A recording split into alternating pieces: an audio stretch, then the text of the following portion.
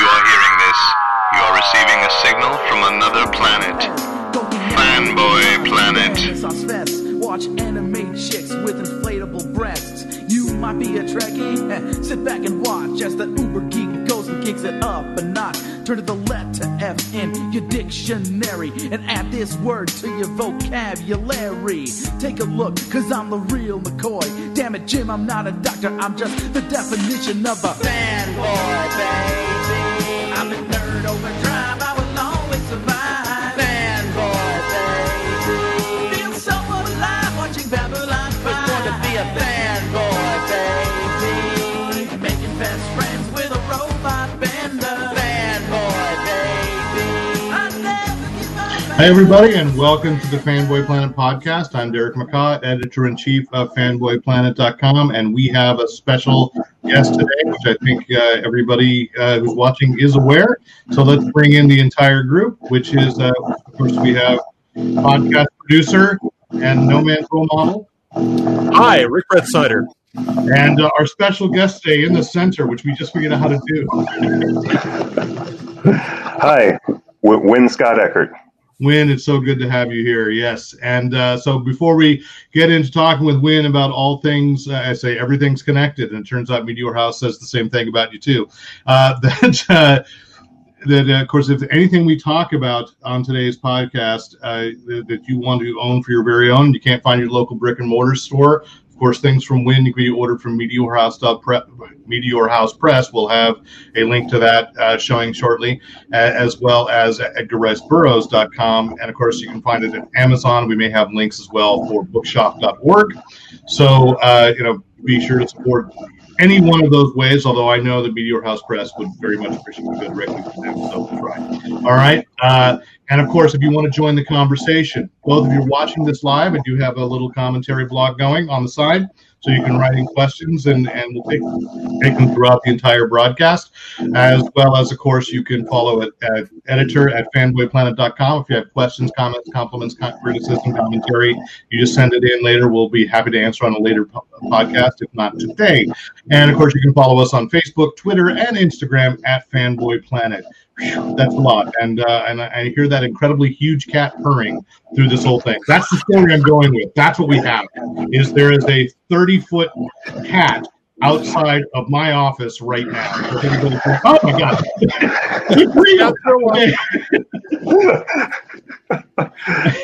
Anyway, so Win, welcome. You have a book that just came out a few months ago, Tarzan: Battle for Pellucidar, part of the Swords of Eternity arc with the Edgar Rice Burroughs universe. You've got a book coming out later this year called The Monster on Hold, and I can't even begin to go through your entire bibliography. There's just a lot, and you're everywhere. It seems like I look at stuff. So I want to talk about your origins, because we talked with you at Comic-Con 2 or 3 years ago, and I don't think we really got into what is it about these characters. You've written Tarzan, you've written a variation on Doc Savage, and many others. What is it about them that stuck with you as a kid?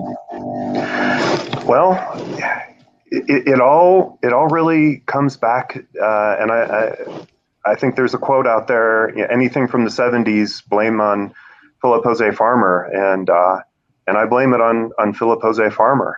When I was about 9 years old, a family friend gave me a big stack of Doc Savage Bantam reprints and a copy along with it of Doc Savage: His Apocalyptic Life, which was Philip Jose Farmer's mock biography of Doc Savage. It was actually the accompaniment to his earlier book, Tarzan Alive, which was written, very straight as a biography of Lord Greystoke. And we were driving across country back from these family friends that they gave it, and I just read these Doc Savages in the back seat of the car, along with Farmer's biography, going back and forth. And as you probably know, in Farmer's biography of Doc Savage, there are these end papers where he connects Doc and puts Doc into a fictional world, with a lot of other fictional characters. And for some reason, that just really, it was like lightning striking. in my brain, and it made me go out and look for all of these other characters and read their books too, including Tarzan. So I actually read the Doc Savage book. I got into Doc Savage before I got into Tarzan. It made me look for Tarzan. It made me look for James Bond. It made me look for the Sax Rohmer books, and on and on and on. And I can't really explain it more than that. It was kind of like a switch clicked in me, and I just loved thinking about how these characters could interact together, potentially interact in a shared world. And it just kind of took off from there. Yeah, I think we have similar origin stories. My way in was the Devil Genghis, and then his apocalyptic life, because somebody pointed that out to me at the library. So yeah, and then became a writer and got hooked up with these franchises, if you will, or these universes. So as I just mentioned, of course, you did have a few months ago Tarzan Battle for Pellucidar. And so, I have this really good book. We reviewed it on Fanboy Planet, and we talked with Crystal Carey about the Carson Venus one. So when you're a writer in the super arc, as they're calling it, Swords of Eternity, what are the challenges? You're one of several authors in this great epic, this grand tapestry, if you will. What are the challenges and the tools to keep it all straight so you're not contradicting with somebody else? Yeah, well, I mean, I think, from my perspective, and I do this for my own books as well, too, even if I'm not involved in a super arc with other writers or keeping something straight. And I also, again, I got to blame this on Phil Farmer somehow, that he kind of put this in my brain. I create fictional chronologies of the characters or the worlds in order to keep everything straight. So I know the history of what happened when, and can then, kind of refer back to it. And so that was kind of my role with the writers working on the super arc. I made a comprehensive chronology of the Edgar Rice Burroughs universe, particularly the intertwining series. I'm not going to sit here and say that I've added every single standalone Burroughs book yet to the chronology, although it wouldn't really be that tough to do so when I find it. Yeah, you're going to do that when you have time. Sure. I'll keep it's a living document. It's always a work in progress. And if you find a new nugget of information, absolutely add it in. Or if I sit and I haven't read this standalone Burroughs book in a long time. I don't know. I'm just picking one up, like The Cave Girl, right? It's just standalone. If I read it again, I'll make sure that I'm taking a few notes or trying to figure out when it would fit in. And the one of the important pieces of that is to always make sure it takes place before Burroughs put pen to paper and started writing it, because it's like, in order for Burroughs to know about it, it had to have happened first, right? So that's how I approach fictional chronologies.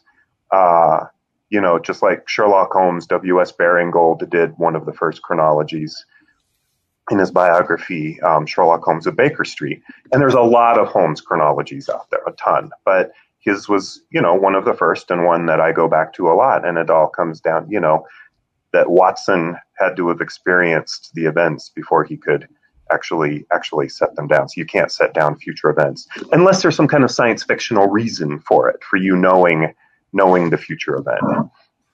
Yeah. So, I mean, I think that's really crucial when you look at the way, when someone looks at the way that Battle for Pellucidar was written, you are jumping around.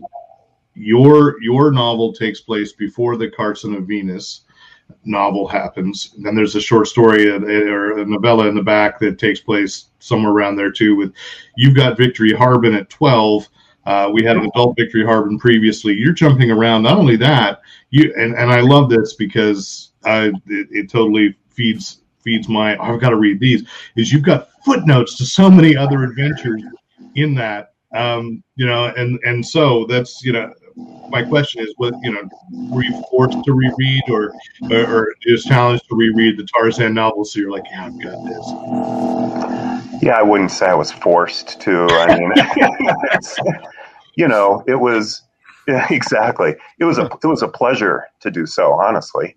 And that's my way preparation of getting in the world, getting my head in the world, right? Or in the worlds, is to reread as many of them as I possibly can. And just, kind of just absorb that and pour all of that into my brain, let it percolate, and then see what comes out. So for sure, I reread the Pellucidar series twice before starting writing. The Tarzan series I reread once. All 24, 26, however many you want to count them. I count it as 26 because I include Tarzan in the Tarzan Twins book, and I include Tarzan: The Lost Adventure, which was completed by Joe Lansdale. So to me, the Tarzan series, the core Tarzan series, is 26.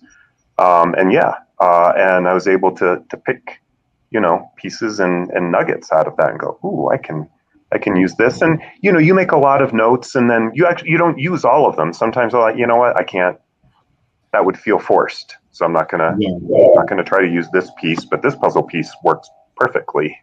And I'm going to slot it in right here.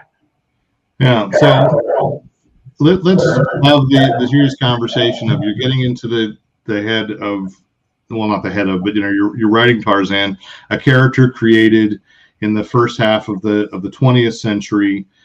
Most of Burroughs' work is the 20s and 30s. Times have changed, attitudes have changed. What were the challenges for you in writing a Tarzan that's accessible, in particular, to an audience that maybe only knows movies or maybe only knows TV shows or cartoons or something? Yeah, that's a really, it's tough to articulate. It wasn't actually hard to do, but it's a little bit harder, I think, to articulate. But my approach was that there is so much good in Tarzan still. Even if you go back and read some of those books, and in some of those books, there is absolutely cringeworthy or worse, offensive terminology, words. And my approach was, let's not turn anyone off, right? I mean, why would I write a book that's coming out in 2020 and write it in such a way that turns off huge percentages of potential demographics? Now, will we ever reach those demographics anyway? I don't know. But why set myself up to actually actively offend them and turn them off, right? There's no need for that. That's not what Tarzan is. That's not what defines Tarzan in my view. So let's take what was excellent about Tarzan, his heroic character, his love of nature, his love of animals, and let's focus on those, as well as his desire to protect the people that he loves. And he's a hero. Let's play up the heroic aspects. And again, I don't think that, there were very many instances in the original Tarzan books where Tarzan wasn't a hero, but there were other characters and tropes and stereotypes involved that aren't necessary in order to support a Tarzan novel in this day and age. And there are other things that can be incorporated that could constitute an entree point into Tarzan fandom. Burroughs already had heroic women in his books, but could we do more with that? Jane was the lead, for all intents and purposes, in Tarzan's quest.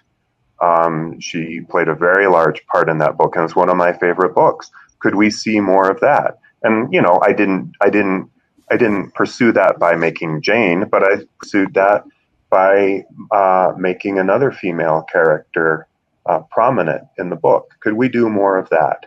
There's no reason that we need to fall back and play to the old stereotypes. That will never change the prior books.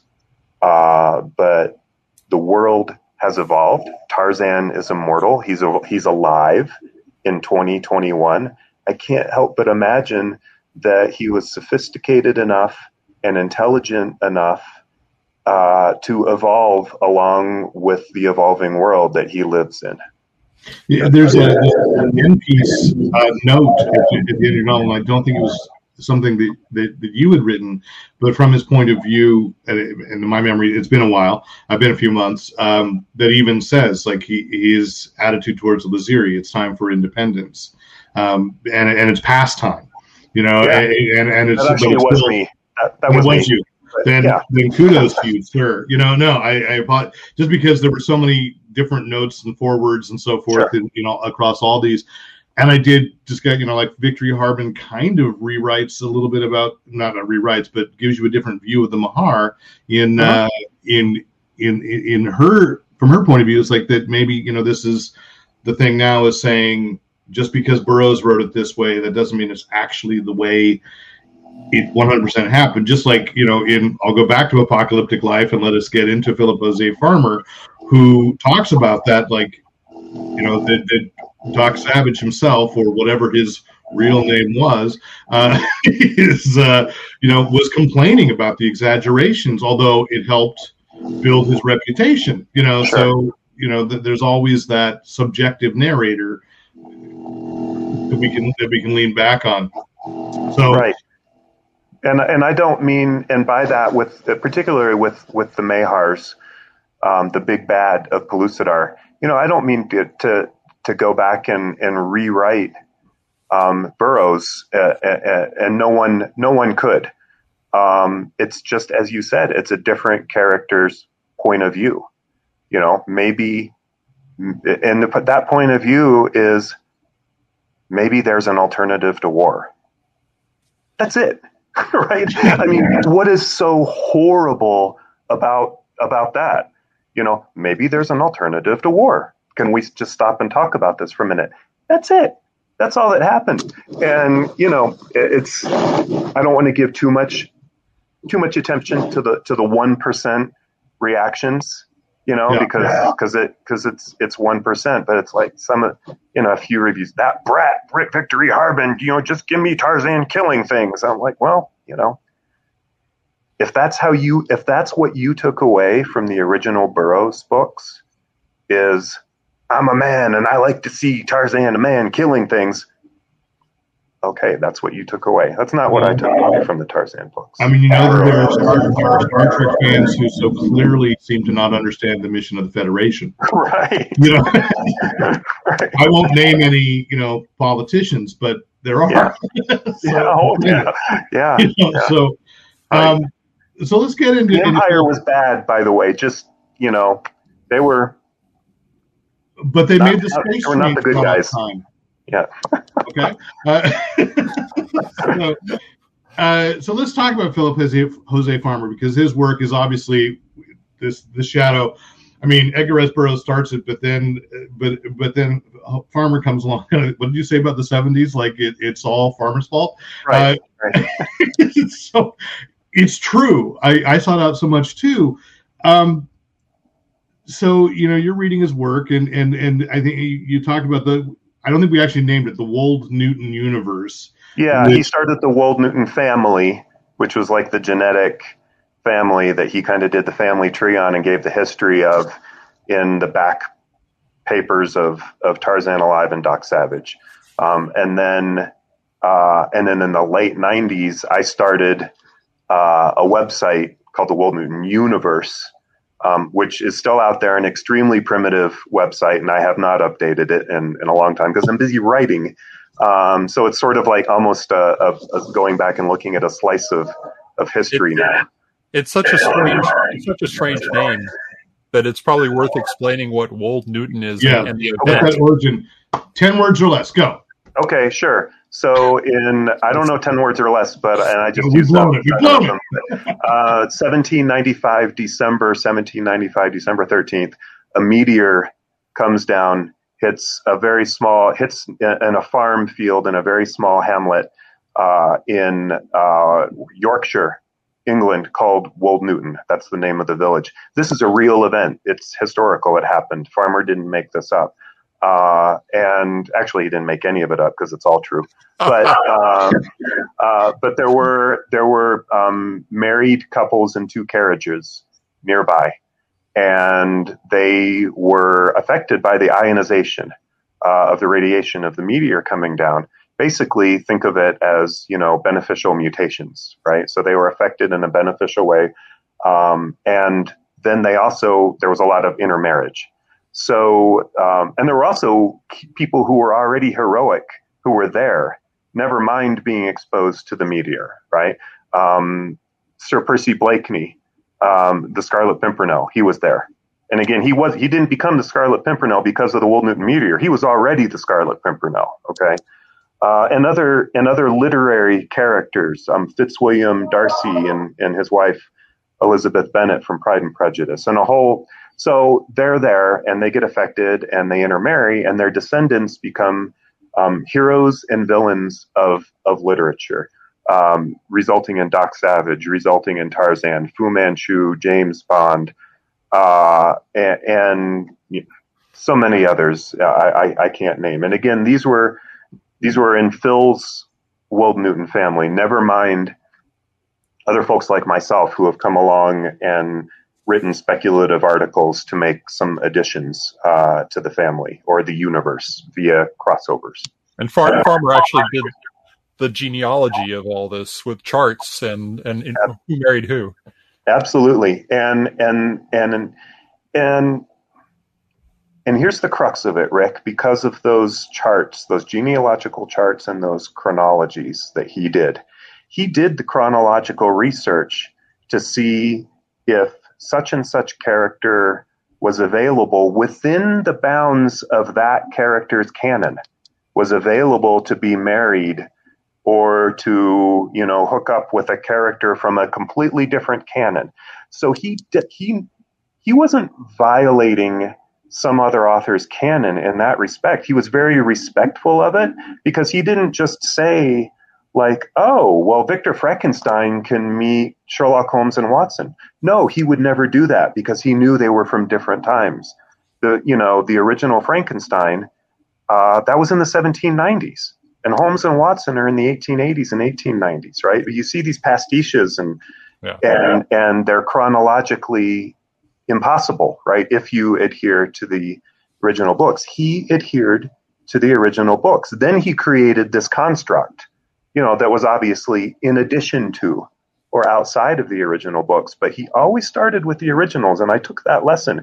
And so when you see this criticism online and in some of the toxic fandom where they haven't really read and understood what's going on, it violates canon, they didn't know what they were doing. No, we do very deep research to make sure that we've got the chronologies right, and we read the original books painstakingly before we, construct our articles and put them out there. Now, is there other speculative stuff out there that goes really wild? Of course. But, the core group of us who have been doing this for over 20 years are extremely research driven about it. Yeah. So I would say Leave Extraordinary Gentlemen, so clever film-wise, although the Tom Sawyer actually fits better than you think. Penny Dreadful series that was on Showtime, very fun. But I should point out that did bother me. Frankenstein could not be, a contemporary of these other characters. Right. But yeah. So, and by the way, I love Penny Dreadful. I love that show. They're doing something different with it. They're even more mix and match without regard to the original, and that's fine. Yeah, it was fun. It was fan fiction, but isn't it all? Yeah. So when you said that you started that Wold Newton website, and I realized I had this dim memory of encountering that in the early days of the web and being so excited, there were other people that cared. Like, I think long before I even met Rick, and and you said it's all real. I can remember more than one librarian patronizingly nodding when I'd say, "Oh yeah, I want to someday go and find the Fortress of Solitude." 9-year-old Derek, very excited by Farmer telling me it was real. Mm-hmm. So how did you go from, or is this concurrent, running this website originally and then becoming this compatriot of Philip Jose Farmer and becoming now, you're called the official legacy author for at least one of his series, from his notes, I would assume, or half written outlines, so those kinds of things, for Patricia Wildman and more. Right. So Phil became aware of me from the site because Mike Croteau, who's one of my partners in Meteor House, had been starting a fanzine called Farmer File, and we did 15 issues of it. Chris Carey was the lead editor for the first 10 issues, and then Paul Spiteri and I did the edits for the final 5 issues. And this was back in the mid 2000s. So concurrently with that, Jean-Marc Lofficier, sorry, I do not speak French, started a press called Black Coat Press, and he started putting out a yearly anthology called Tales of the Shadowmen, which was meant to take many different characters from public domain and mash them up in crossovers with a focus on French and, frankly, non-American characters, which required some learning and some lifting there. Yeah. And some of them we sort of remade a little bit, like Doc Ardan was sort of a Doc Savage continuation and stuff like that. So that was my dipping the toe into writing fiction. That was my first fiction, and I very much appreciate Jean-Marc giving me that opportunity. Almost concurrently with that, I started doing a bunch of articles for the Farmer File fanzine, and that ended up with an invitation, like out of the blue, from Mike Croteau. He called me up, and it was 2000. I think it was 2005. And he said, "Hey, I'm going to drive up to Peoria." He was in Atlanta. He still is. I was going to drive up to Peoria and look through Phil's files again over 4th of July, long 4th of July weekend. You want to come? And I was like, it was 2 weeks. I'm like, sure. So I got my ticket and I got on a plane. I didn't even know where I was going to sleep. Got on a plane, went to Peoria, went to Phil and Betty's house with Mike, got introduced. She made, like orange marshmallow jello or something like that, something very Midwestern and very nice and very, very welcoming. And then they said, well, you can look at the files too. I mean, I wasn't quite, sure how that was going to go because they knew Mike and they trusted Mike. But I hadn't been there yet. That was my first introduction. I was like, yeah, you can go down and look at the files. And then they said, well, where are you staying? And I'm like, I'm going to, get a hotel or something. Oh, no, you have to stay here. So, never met them before. Stayed in Phil and Betty Farmer's basement guest room. And Mike and I, the magic filing cabinet, which is what we call it now, all of his files, they were in another unfinished part of the basement, and then the guest room was right there. So we just had, perfect. I think we stayed up until, I don't know, 1 or 2. I was going to ask, were you able to sleep, or were you just going to... Almost not. And by that time, I was writing fiction. I was a year or 2 into writing fiction, and with Jean-Marc, and going through the filing cabinet, and I pulled out this file, and it said Pemberley House. And Pemberley House, this has got to be related to Wold Newton, and I'll explain why for your viewers, right? Remember, we can go back and I said at the Wold Newton Meteor event, Fitzwilliam Darcy and his wife Elizabeth Bennet from Pride and Prejudice were there, right? Well, his estate, Darcy's estate, is Pemberley House. Okay, right. So I pull out this folder with Pemberley House, and there's a manuscript in it. A manuscript of some chapters, I'm not going to say how many, and an outline. And I'm like, none of us knew. Nobody knew this existed. For instance, with Monster on Hold, which we'll talk about soon, we knew that existed because Phil talked about it at 1983 World Fantasy. he read a chapter from it and he described kind of in a verbal outline format. So that was sort of a lost farmer book that people knew about and had always wanted him to finish. This one, he never mentioned it in an interview, and it was nothing. It was like, what is this? Anyway, that turned into The Evil in Pemberley House. Phil was done writing by that point in time. He had retired from writing, and we talked it over several years I came back a year later. I created a genealogy based on the characters in Pemberley House and how it interacted with his existing Wold Newton genealogy. And I did all this legwork, in hopes of getting his buy-in for permission to finish it. I shared with him manuscript in progress as I wrote it, the chapters based on his outline, and he gave the approval, and we had The Evil in Pemberley House. So that's very long-winded, more than 10 words, but that's how I got into the. There you go, Rick. There you go. Yes, mine's still on the shelf behind me. Yes, that's how I got into the. That's really how I got into writing the fiction. I haven't really looked back. And you wrote a second book. Was it also for Patricia Wildman? Yes. The title is eluding me at the moment. Scarlet Jaguar. Yes, I knew that Rick had that as well. He's got this stack, and I swear it probably is there all the time. It's not just here. But 5 steps away. But the Scarlet Jaguar, is that was that solo, or were you still? That was solo. That was solo.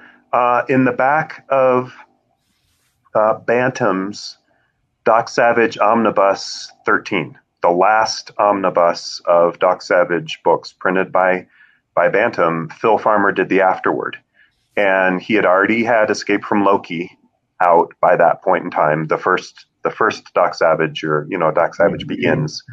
And he had written about other books, other titles that he would like to write in the series. And there were very short, not a lot of information, and he would, in the afterward, there was a title, and then it would be like, Doc fights X, Y, and Z, and that's it. So there wasn't, and one of the titles was The Crimson Jaguar. And I thought to myself, well, I'm not going to steal that title, because maybe someday we'll find Phil's notes for The Crimson Jaguar, right? Because every time we go back to the magic filing cabinet, we seem to find more. That's why we call it magic. So I don't want to write a book called The Crimson Jaguar and then have us find the notes for Phil's. So in an homage to his title, I called this one The Scarlet Jaguar. And now you have, because Patricia Wildman is based on kind of the apocalyptic life, but also Jose Farmer wrote this parallel series. Rick, hold them up because I know you have them. So I just want to, say A Feast Unknown, The Mad Goblin, and The Lord of the Trees. Yes. And that's where it's coming to. Yeah, Rick's going to hold up Feast Unknown, which has the meat. Yes, there's that ace double. Go ahead, flip it over. Yes. With Gray Morrow covers, right? Right. And, right. And there's more. There you go. Yeah. And I don't know. You probably have paintings too. But anyway, I knew it. Anyway, so you got those parallel series, which nothing new had really come out for a long time, and you've got this coming now, the continuation of The Secrets of the Nine, which is his parallel explanation. Do recommend to anybody who's interested to read his books first, but I was so excited when I saw yours, because that's always been this thing of I love this idea of a little more raw, honest, not necessarily for kids. Not that necessarily Doc Savage and Tarzan were all the time. I guess they were in the 30s, and 40s, but now you go, no, that's not really children's literature. But this was a little more. Before Feast Unknown, I think was originally. Didn't you say, Rick, it was from an adult press? It was published by an adult publisher who specialized in slightly more graphic. And I think my copy was a Playboy Press edition when I was, at a clean, well-lighted place for books, which I totally missed at the bookstore. But so you're continuing that. You've got The Monster on Hold. Let's talk. What can you say about The Monster on Hold?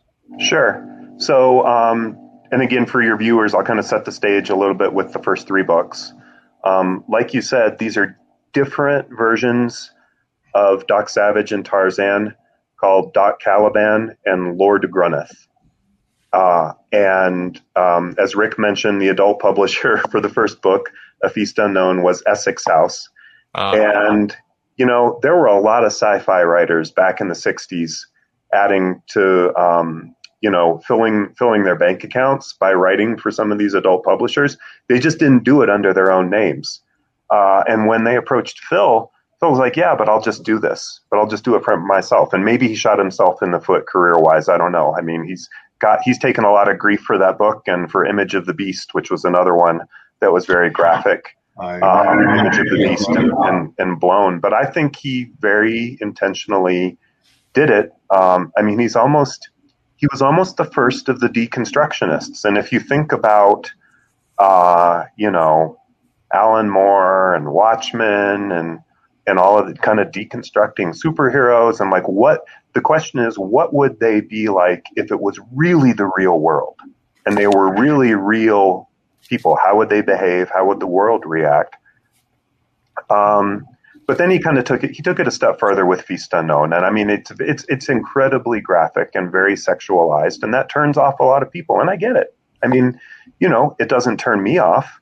I think it's hilarious because I think he's actually having a bit of a joke on us. It's so hyper violent and so hyper sexualized that you can't take it anything, but he's just taking the pulp it's ridiculous. To the ridiculous extremes and seeing how far he can push it. And I think a lot of people who get highly offended of that don't see it from that perspective. And then there's also a bit of, well, he must have just hated these characters because he did that. And I'm just like, you so don't understand. He loved these characters, but he was also so intelligent and so creative that he wanted to try his own thing with them. And the 60s were all about experimentation, and he was experimenting. I have to add to that when I first saw this book in I think it was a B. Dalton Booksellers, I looked at it and I was in there usually haunting the shelves for the new Doc Savage books. Yeah. So I'd come across this and it's got the wavy lines and I'm like, right.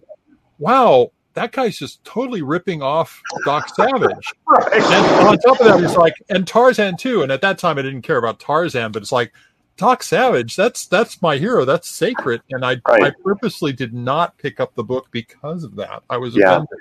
Yeah. See? But you grew, right? Yeah. I think I was 8. There you go. Some people are still having that 8-year-old reaction. So they're no longer 8. Yeah.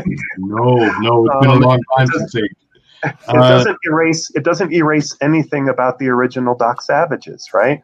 Those still exist. They're still there, and I love them. But I love both, right? You can have both. My buddy Chuck, I don't know, you probably know him online, Chuck Loridans. He says, right from A Feast Unknown, the title, it's a feast, right? Take what you want. It's all there. None of it, it's all good. Take what you want. Don't eat that if you don't want that part, right? But don't ruin it for the rest of us who like oysters, right? I mean, you should know that these books are not the adult style that Feast of Known is. They are direct sequels to it. Yes. But they are not written with the graphic sexuality and over-the-top violence. This is a standard Doc Savage, mile-a-minute action story. But if I remember rightly, it is like a sequel to A Feast Unknown, and so therefore you're carrying forward. Let's talk about your book, The Monster on Hold, which then is the next under a title now called Secrets of the Nine. Secrets of the Nine. So the 3 books are all about these 2 Doc and Tarzan analogs fighting this cabal called the Nine of Immortals. And they have this immortality elixir, and they've actually been running things on the planet for anywhere from about 30,000 to 50,000 years. That's how good this elixir is, this immortality elixir. And in the beginning, both Lord Grunneth and Doc Caliban are candidates So, they have fealty to the Nine, and they do the Nine's bidding in exchange for the elixir. And the books are all about, sort of these heroes discovering or coming to the self-awareness realization that they should not be doing this. So their heroic nature overcomes. And then the rest of the books, the second and the third book, are about their ongoing fight to basically kill members of the Nine or people, the other candidates who work for the Nine. All the while, they're being hunted all over the world because the Nine are everywhere. And so that's the first three books. The fourth book, which I'm continuing from Farmer's written prose and outline, will jump forward in time a little bit, and it is just a Doc Caliban book. So, I'm sure that I will not be able to resist dropping in a hint about what Lord Grunneth is doing or where he is. A little tantalizing hint. But this is a Doc Caliban book, and in this book we learn that even the Nine, there are even entities even more powerful than the Nine, and maybe the Nine are even sort of somewhat controlled by entities or an entity. And when I say entity, I mean cosmic entities, unknowable entities that might send you, if you were to descend deep into caverns in New England, might send you gibbering with fear. And so Doc Caliban, kind of becomes aware, and we'll see through the novel how he becomes aware, because this cosmic entity is sort of tapping into him and causing him to have nightmares and visions. And what is reality and what is not reality. And eventually, through the course of the adventure, and this isn't a spoiler, he's going to decide that he needs to go back to these caverns in New England that he made, that go very, very deep, miles deep. And he descended to a certain point in these caverns way back in 1948. It's now 1984 in this novel, but back in 1948, he had this inexplicable adventure. And he went down into these caves, and there were many strange things that happened in this adventure that he never really could explain. Was it the devil? That some people said it was the devil and Satan, and he doesn't buy that. But what was it? And we're gonna learn in this book what happened.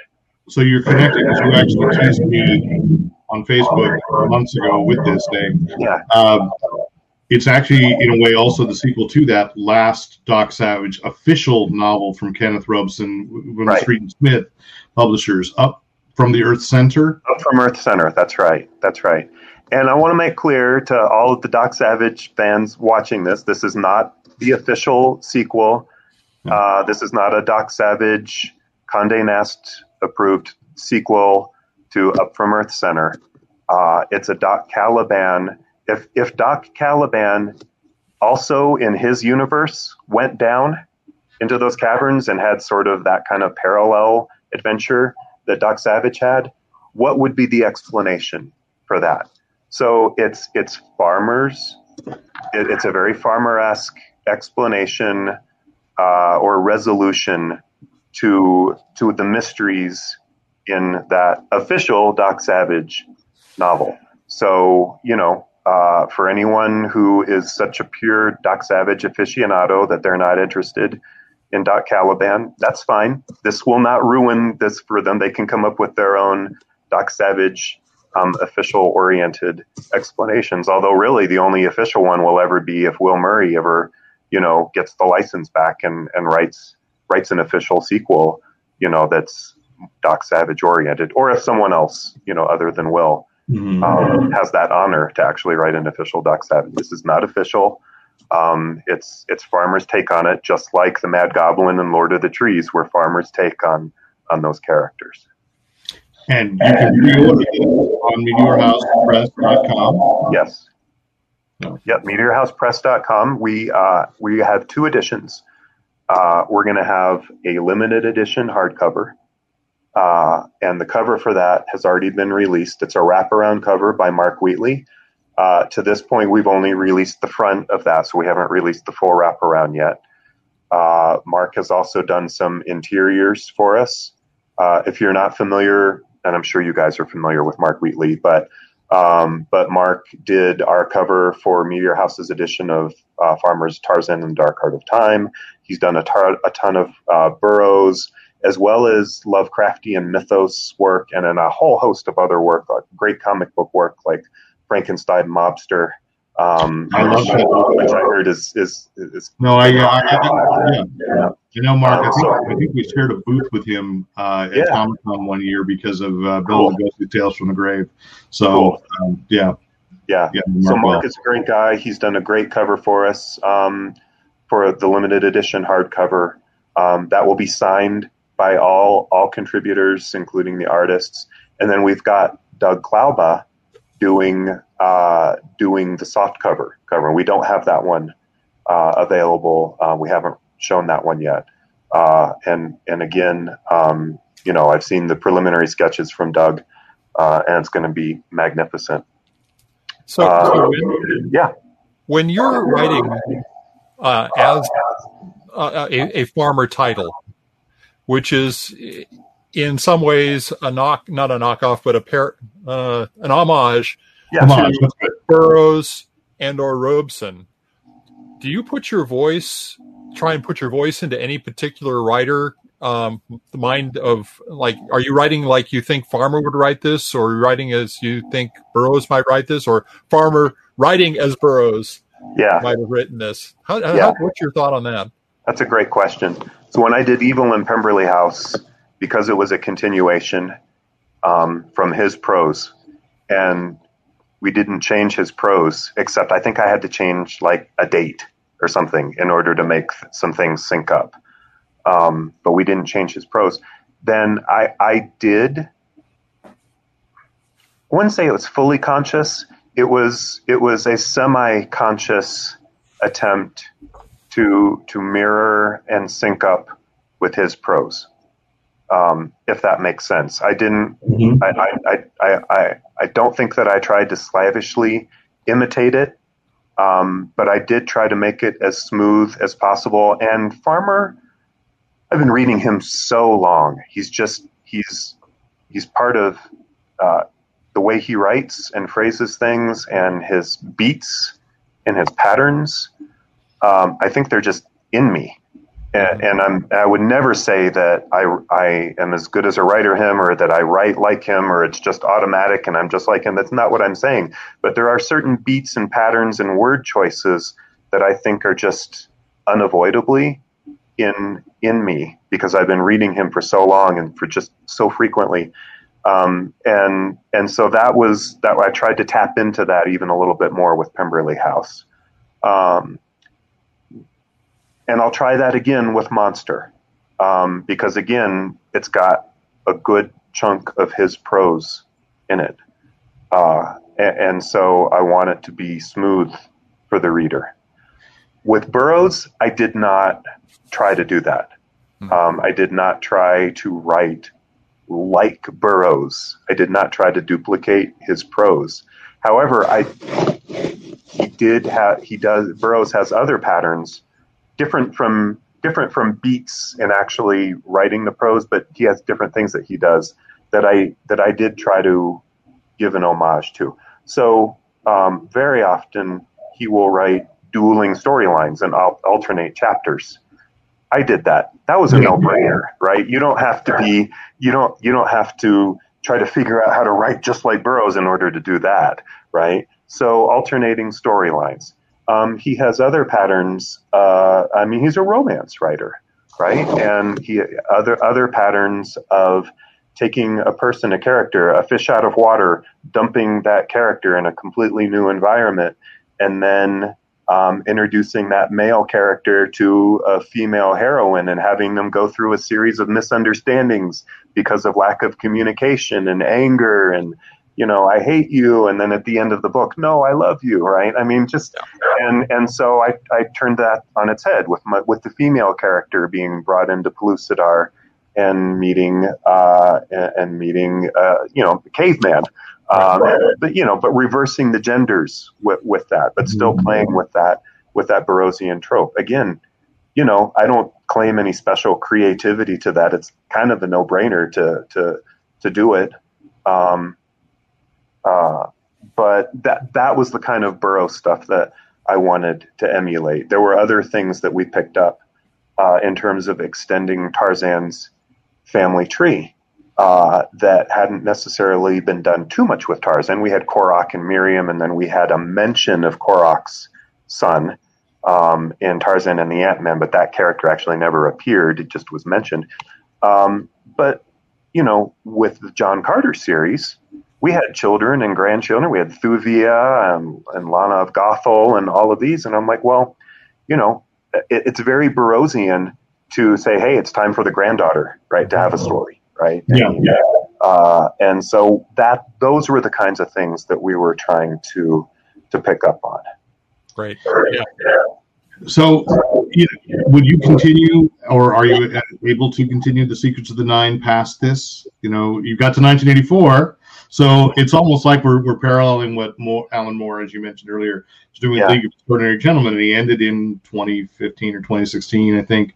So, do you have a plan, or did Farmer have a plan to go further into the future? I don't know. I don't know that Farmer had a plan. I don't have any indication that he had it planned out or mapped out. Now with Chris's Kokarsa and Opar and Kor, there were notes there, and Farmer had a plan, and Chris, I hope will be able to find the time to come back to that someday. So that said, it's hard to say if there would be a fifth book.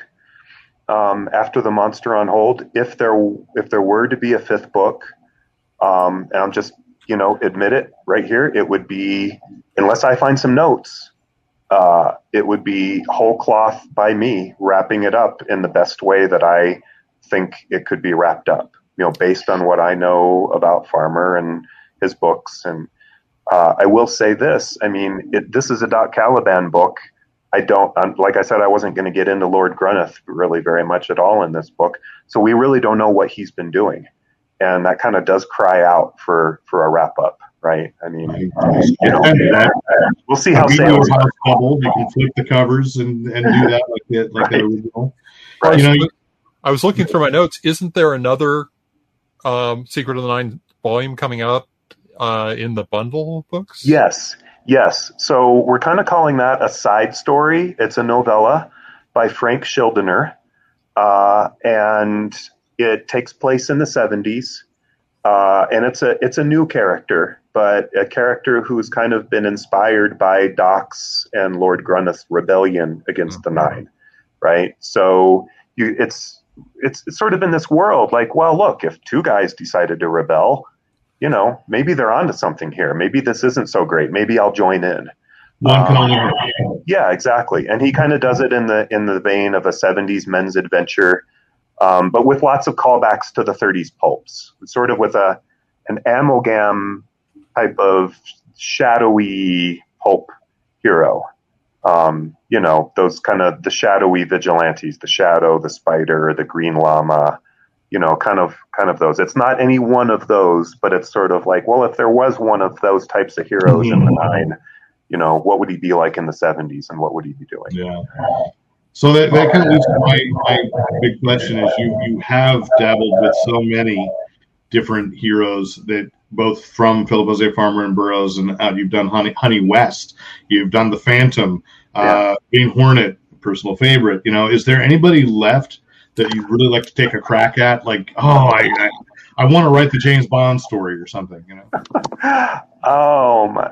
that would be a dream come true, but that phone call is never coming because Anthony Borowitz seems to be writing the new James Bonds, and pretty good, I think, taking him back to the 50s. It's probably not.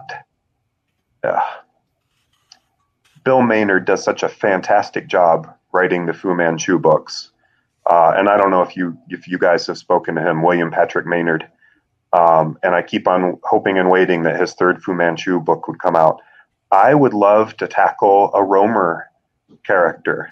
And I know that, looking back, just as with Tarzan, there are some problematic issues going back to Romer and the whole yellow peril and everything. And I think Bill Maynard navigates those beautifully in Fu Manchu, in his Fu Manchu books. There's another series character, which was much more minor than Fu Manchu, that Romer wrote 5 books ago about, called Sumeru. And I think an additional Sumeru books would be a ton of fun to write. She's sort of a female mastermind, but it's not. There's no yellow peril trope with it, because you really don't even know what her nationality is or what her real origin is. I think that would be a lot of fun to continue that character. It's probably not what you were thinking of when you asked me, like, when write James Bond and no, you gave the answer that I want. But it does spark for me, like with that, you've done so many of these characters, and I know for like Moonstone, that did dabble with comics as well. Yeah. Like, that's where it is. We talked to Christopher Sequeira a few months ago in Australia, and I think Chris. Yeah, I know of him. Yeah. Yeah, and he's doing he's got Fu Manchu comics, So have you thought about going into that, where I think there's a little more flexibility? They're not canon, but but like Dynamite's got a lot of other people writing James Bond. Yeah. I have not written a comic script. And so that would be a learning curve for me, for sure. I'd love to do it, but to be honest with you, if I were to do a comic, I would love to figure out how to do some kind of farmer adaptation into comics, or I'd love to do, to participate in what American Mythology is doing with their Burroughs comics and be a part of that. And, knock on wood, that might happen. It's, I got to finish this Monster on Hold book first, but we've been talking about some things like that. And there is a Farmer coming up, virtual, yes. So online, and kudos for doing that as well, keeping Farmer alive. And Rick just messaged me quietly, like, could there be a new Riverworld book? Maybe Shadow Men on Riverworld? That's not the way he'd say it, but I'm more pleading and naked about that pleading. So, are there things like that could come forth? But let's talk about FarmerCon, because sure. it just a bit. It's online. Yes. It's all things farmer, and I think he is an author who has passed from fashion to some extent. I obsessively check every bookstore I go into to find, because I'd love to say, like, To Your Scattered Bodies Go, to get Riverworld or Trader to the Living to my son. I think he'd really dig those books, and he's nowhere to be found at a Barnes and Noble. Yeah. In bookstores that are only selling new books, you're right. He's getting harder and harder to find bookstores out there. There are still ebooks too, and I think the Riverworld ebooks are still available. World of Tears, Day World series is out an ebook,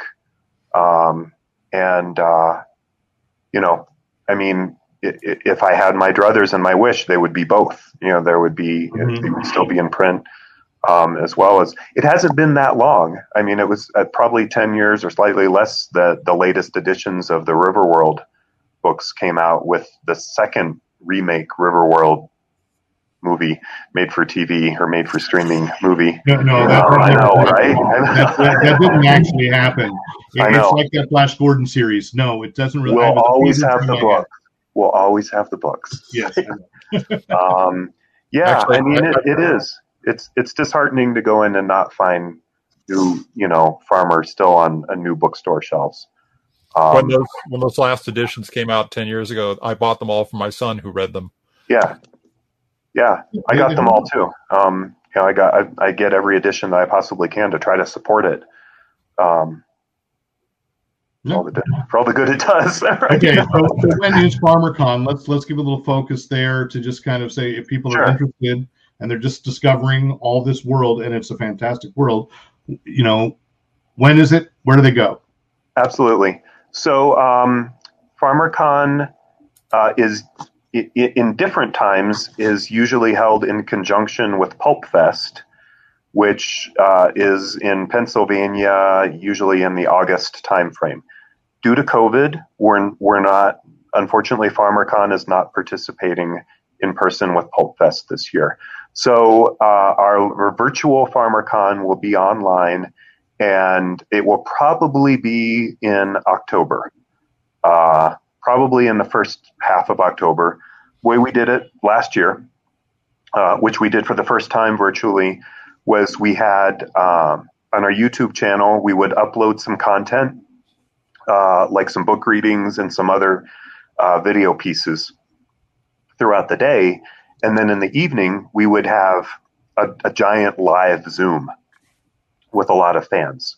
And we'll probably duplicate something like that this year. So the Zoom is more of just a cocktail hour, like get a glass of wine or your favorite beverage, or if you're careful. We have discovered that our personal bartenders have very heavy hands. So and so that just goes on for hours. That went on for hours, and that was great. And we also discussed, like, hey, did you see the reading today? Or we'll have a panel, like we'll record a panel about the new books coming out and things like that as well, and throw those up on the YouTube channel. It's pretty informal in that regard. In terms, we do try to just manage the invitation so it doesn't get too big.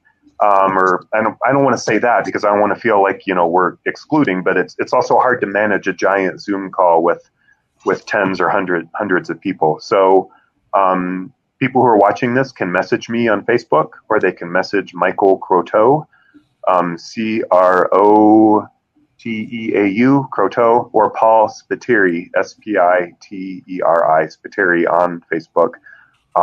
And you can also go to our Meteor House page on Facebook. That's a good way to get a message to us and ask for an invitation into the virtual FarmerCon, Meteor House on Facebook. Great. And once again, pre-order The Monster on Hold at meteorhousepress.com, and there's more information on FarmerCon there as well. I just saw that go up. Yep. So thank you, Win. Win Scott Eckert, Tarzan Battle for Pellucidar, available right now from EdgarRiceBurroughs.com. It's been a pleasure, guys. Meteor House Press for the new books. Thank you both. Really appreciate it.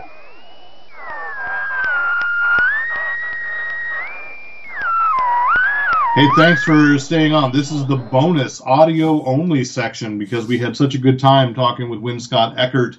It went long and we wanted to let that go, but we still want to talk a little bit about comics this week. So here we are with Pick of the Week. Rick, what is your pick of the week for comics? Well, I have to say it was a tough week to pick because there were three real strong candidates, but I just chose one. And that is, it's another series that we're going to be exposed to in that the way they write sweeping series these days going across multiple books. But luckily, it's a universe where I buy all the books that they're going to go through with some mild exceptions, and that is Star Wars, War of the Bounty Hunters. Yes. The Prelude issue came out today. It's written, I think it's Charles Soule, and is it Luke Ross? I think so. McNiven writes is the penciler on this issue. Steve McNiven. And so basically, this is the kind of story I really like in these non-movie story adaptations. It's a patched-in story that happens after Boba Fett takes off with Han Solo's body in carbonite. And then something goes wrong that we had no clue of in the movies, which is the lead into the War of the Bounty Hunters. Just talking about this one issue, which is the Alpha There's not numbered. It's alpha. No, because numbering is too mundane. For these kinds of events. It's passé. The art in this is splendid. This is right up with the best of the art in this series so far, and I have to say that the Star Wars books in general are AA style comics with they're gorgeous, great art overall. There are some exceptions, of course, but you can usually pick up a Marvel Star Wars book and expect a super quality visual experience, and this one is definitely that. Very inventive new aliens. The main character in this is Boba Fett, and he has to deal. It's another one. The criminals can never get anything right the first time, and so he has a fairly simple plot to solve his problem, which of course goes awry and is going to lead into the events in the rest of the books. And when I say the rest of the books, I'm talking about all of the Star Wars books that Marvel puts out. So we've got Star Wars. We've got Darth Vader, Dr. Aphra, and going out through this upcoming October. Now, there are a number of single issues in here. I don't know if I'm going to be picking those up because I kind of have the feeling that I'm going to get enough story out of what looks to be like 25 books otherwise. So, but you've got one-shots with each of the bounty hunters that we know of and love from the Star Wars universe. So you've got Forlom and Zuckuss. We got Bosch, IG-88, who we've seen now in Mandalorian as well. That wasn't 88. He had a different number. Oh, it was another IG model. Yes. And then there is a War of the Bounty Hunters book that goes for 5 issues that I will probably pick up as well.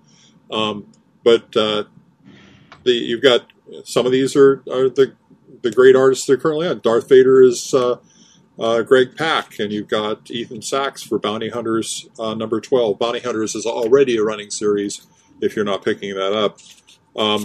But very happy with this book. I'm borderline excited about it, which I have been avoiding multi-book crossovers for quite a while, and this one, luckily, most of this is stuff I'm going to buy anyway, just to keep my run on these titles going.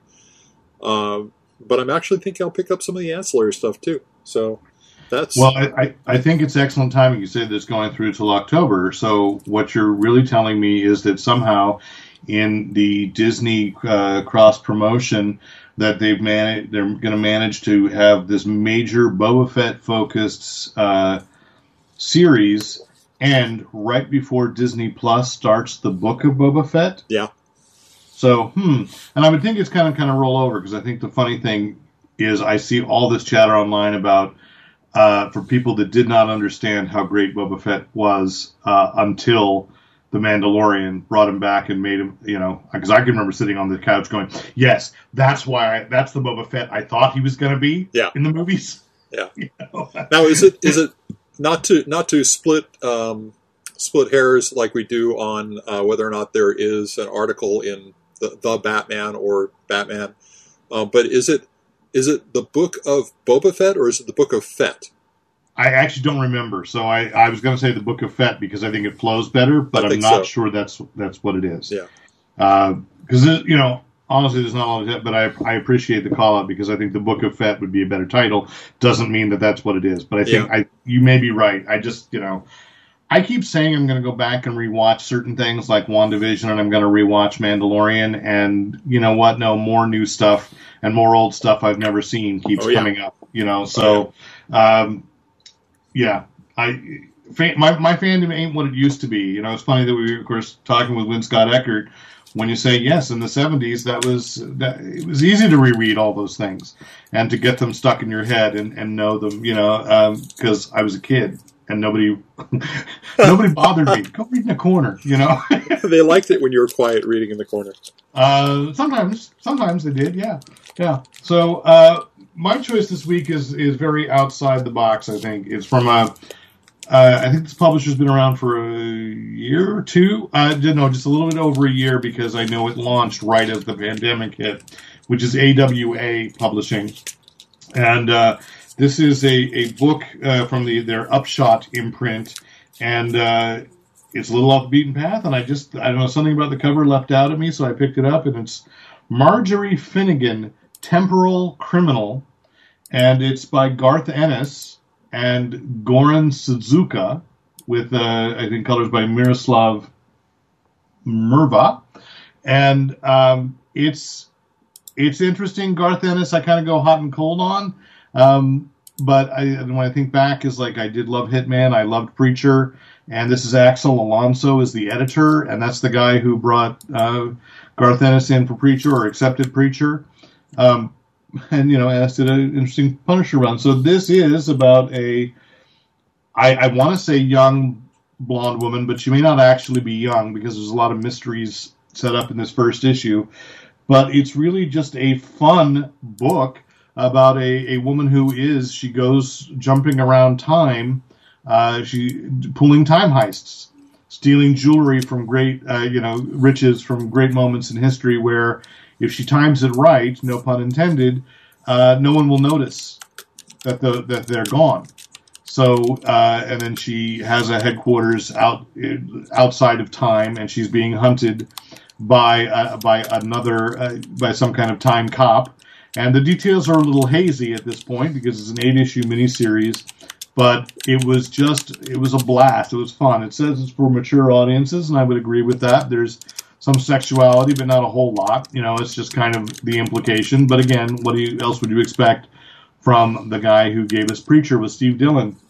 And I do think that Goran Suzuka, I'm probably not pronouncing that correctly, but so I apologize if someone wants to let me know, that his art reminds me of Steve Dillon. It's not one for one. It's just, it has that kind of, there's a strange playfulness to it that even as when Dillon was doing the most violent of characters like the Punisher, it was still kind of playful. You were seeing a comic, you were getting drawn in, and so this was a complete surprise. I was not expecting it to find it at the comic shop. I was just there to make sure I got my latest issue of Immortal Hulk, and I picked this up and read it and absolutely fell in love with it. So that's Marjorie Finnegan.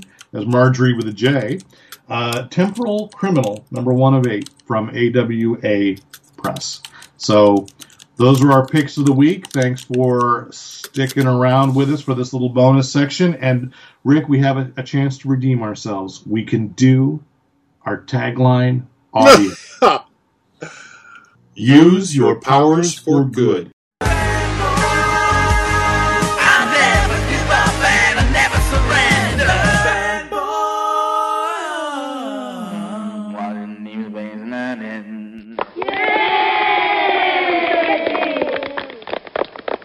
And thanks once again to the great Luke Ski for use of his music in this podcast. Visit Luke Ski at www.thegreatlukeski.com.